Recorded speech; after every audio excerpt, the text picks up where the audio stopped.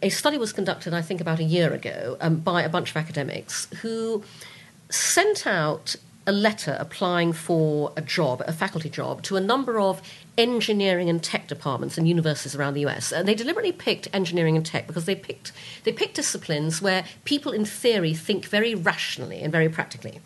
So they sent out a resume and a job application, and the resume was very carefully calibrated. So it was kind of a middle performance type. It wasn't somebody brilliant and it wasn't somebody dreadful. It was kind of, pretty good experience, whatever. But they'd split it down the middle, and the only difference was that in one batch of resumes, the name was John, and in the other batch of resumes, the name was Joanne. Okay, exactly the same resume.